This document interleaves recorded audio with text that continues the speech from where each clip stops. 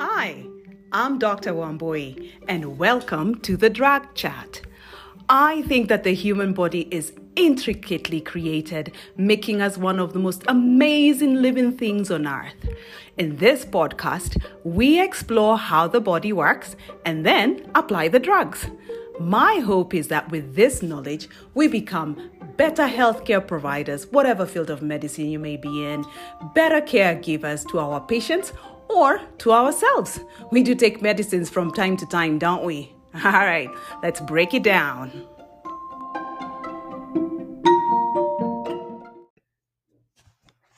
Hello, my podcast friends. I hope you guys are doing well.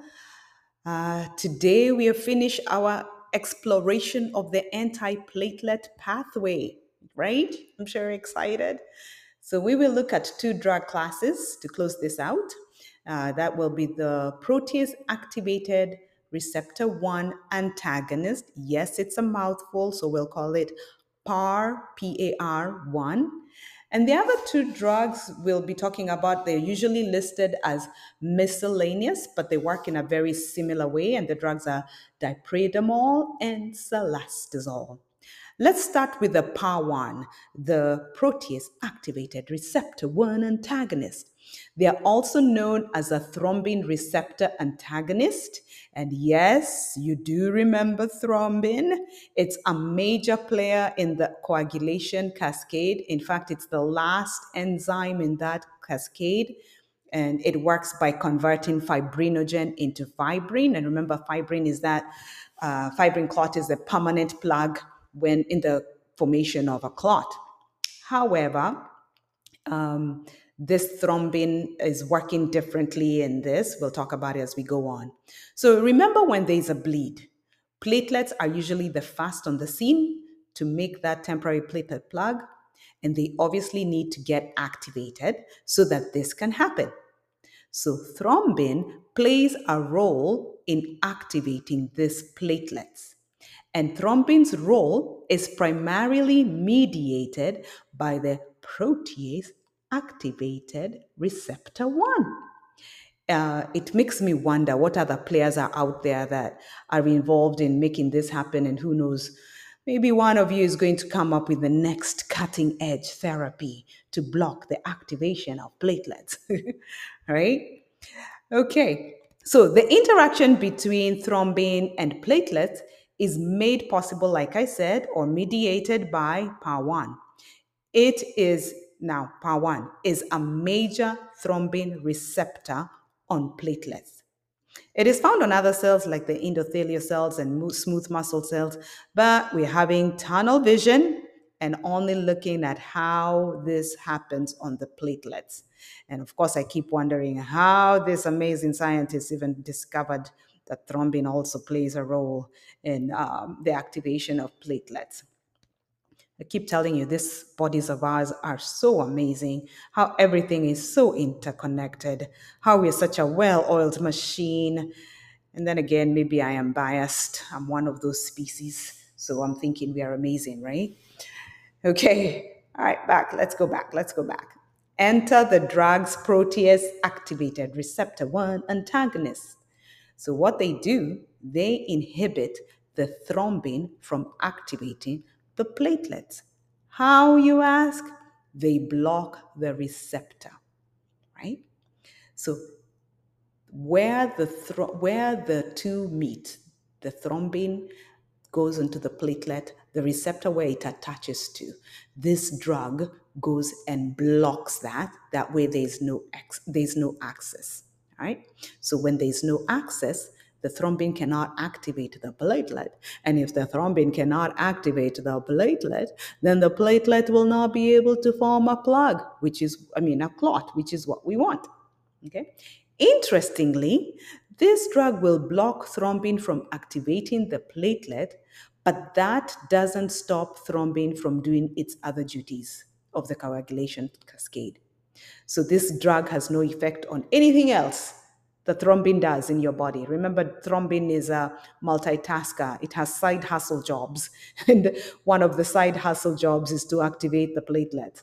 So this drug will only work with blocking thrombin when it comes to the platelet. It doesn't care about what all other things that thrombin does in your body. There's only one drug in this class, and it's called Vorapaxar. And it came around 2014, and it's an oral drug and selective for PAR1.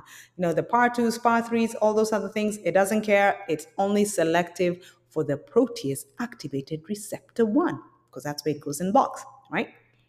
It is indicated, the indication is important. Okay, so it is indicated for thrombotic cardiovascular events that could occur in patients with a history of MI or MI and the peripheral arterial disease.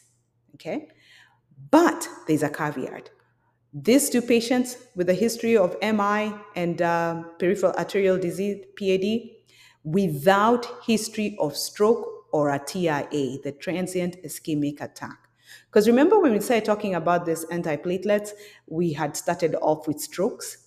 So this one can only be used in people who've had an MI or PAD without history of stroke or transient ischemic attacks, the TIAs.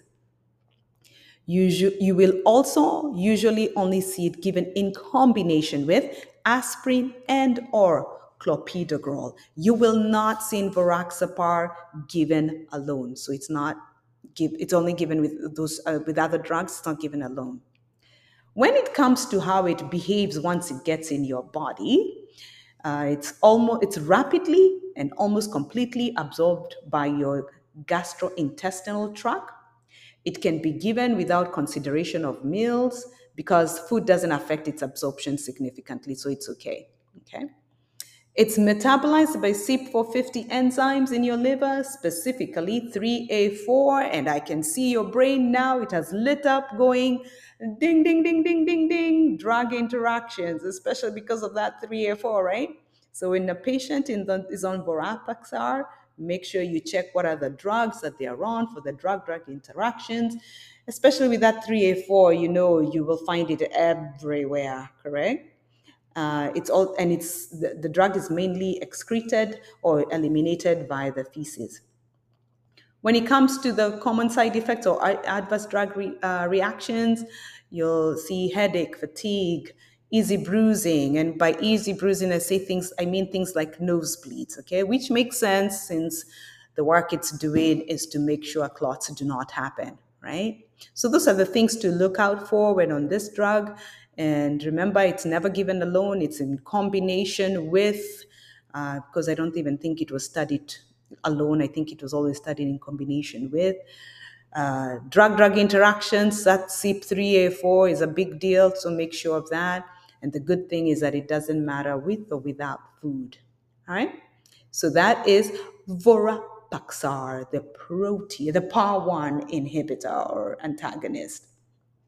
So the last two drugs, sometimes you'll see them listed under a class called Miscellaneous. I guess they just didn't know where to put them. So it's the dipridamole and salastazole.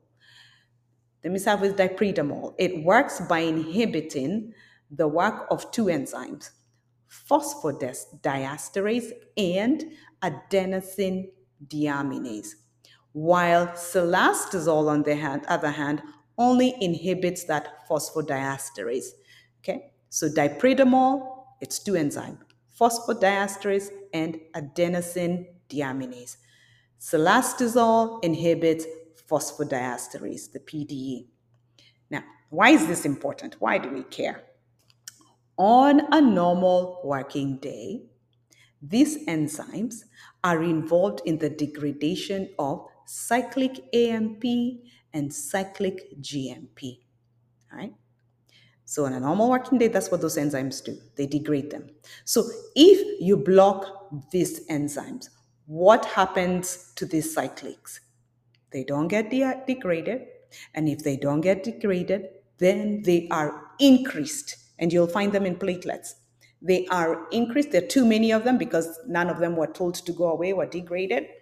And when the amounts of these cyclics increase in the platelets, It inhibits the step in the formation of the clot called aggregation. So the platelets will not be able to aggregate in the formation of the clot. And the thing that's making this not happen is because this cyclics AMP and GMP are too many. And why is this thing too many? Because the enzymes that work to degrade them have been inhibited. The phosphodiesterase and adenosine deaminase. All right? You will see dipridamole used in thromboembolism prophylaxis, especially in the mechanical valve replacement. You will see it used as an adjunct to other anticoagulants and prophylaxis in secondary stroke. So you'll see these ones in stroke patients. Most common ADR or side effect reported will be chest pain, angina exacerbation, headache, fatigue, sweating, because besides making sure aggregation doesn't happen, dipridamole also causes vasodilation. All right. It is metabolized by the liver, but not using the SIP. It's actually metabolized by the liver to glucuronic acid conjugate, and it's excreted by the bile. So a lot of liver things happening with dipridamole. Salastazole is absorbed after oral administration. Now, interestingly, with this one, if you eat a high-fat meal, it increases the absorption of the drug. That is salastazole. The absorption is increased by a high-fat meal. Now, when it comes to metabolism, it is metabolized by CYP450, mainly which one? 3A4 with a less extent of 2C19. So there goes your brain again. Ding, ding, ding, ding, ding, ding, ding. Drug interactions, check them out. Make sure this is not a problem with whatever else the patient is on. This one is excreted via urine predominantly as opposed to the feces of the dipridamole. So it's predominantly urine. And you'll see the salastazole, the many times you'll see it used clinically would be to treat intermittent claudication. Yeah, and claudications is just a fancy way of saying pain in the legs or arms, which is caused by too little blood flow to the arms and the legs. So not enough blood flow to your arms and legs, so you get pain, and it's called claudication. That's a fancy way of saying it. All right, and this is probably because the patient has peripheral vascular disease. You'll also see it used in secondary prevention in patients with a history of the TIAs, the transient ischemic attacks, or ischemic stroke. And so you'll see it in those kinds of patients too. So that's the end of our antiplatelet pathway. Today we looked at two different drug classes, the protease activated receptor 1 antagonist, and the drug in that class is vorapaxar, and what we call miscellaneous, but maybe you can see how it also inhibits the nucleoside. It can also be called nucleoside inhibitors or inhibitors of the phosphodiesterase enzyme, and is blocking the aggregation of the platelets. So those are our antiplatelets. I am sure you're going to enjoy this, and we will see you soon. Bye.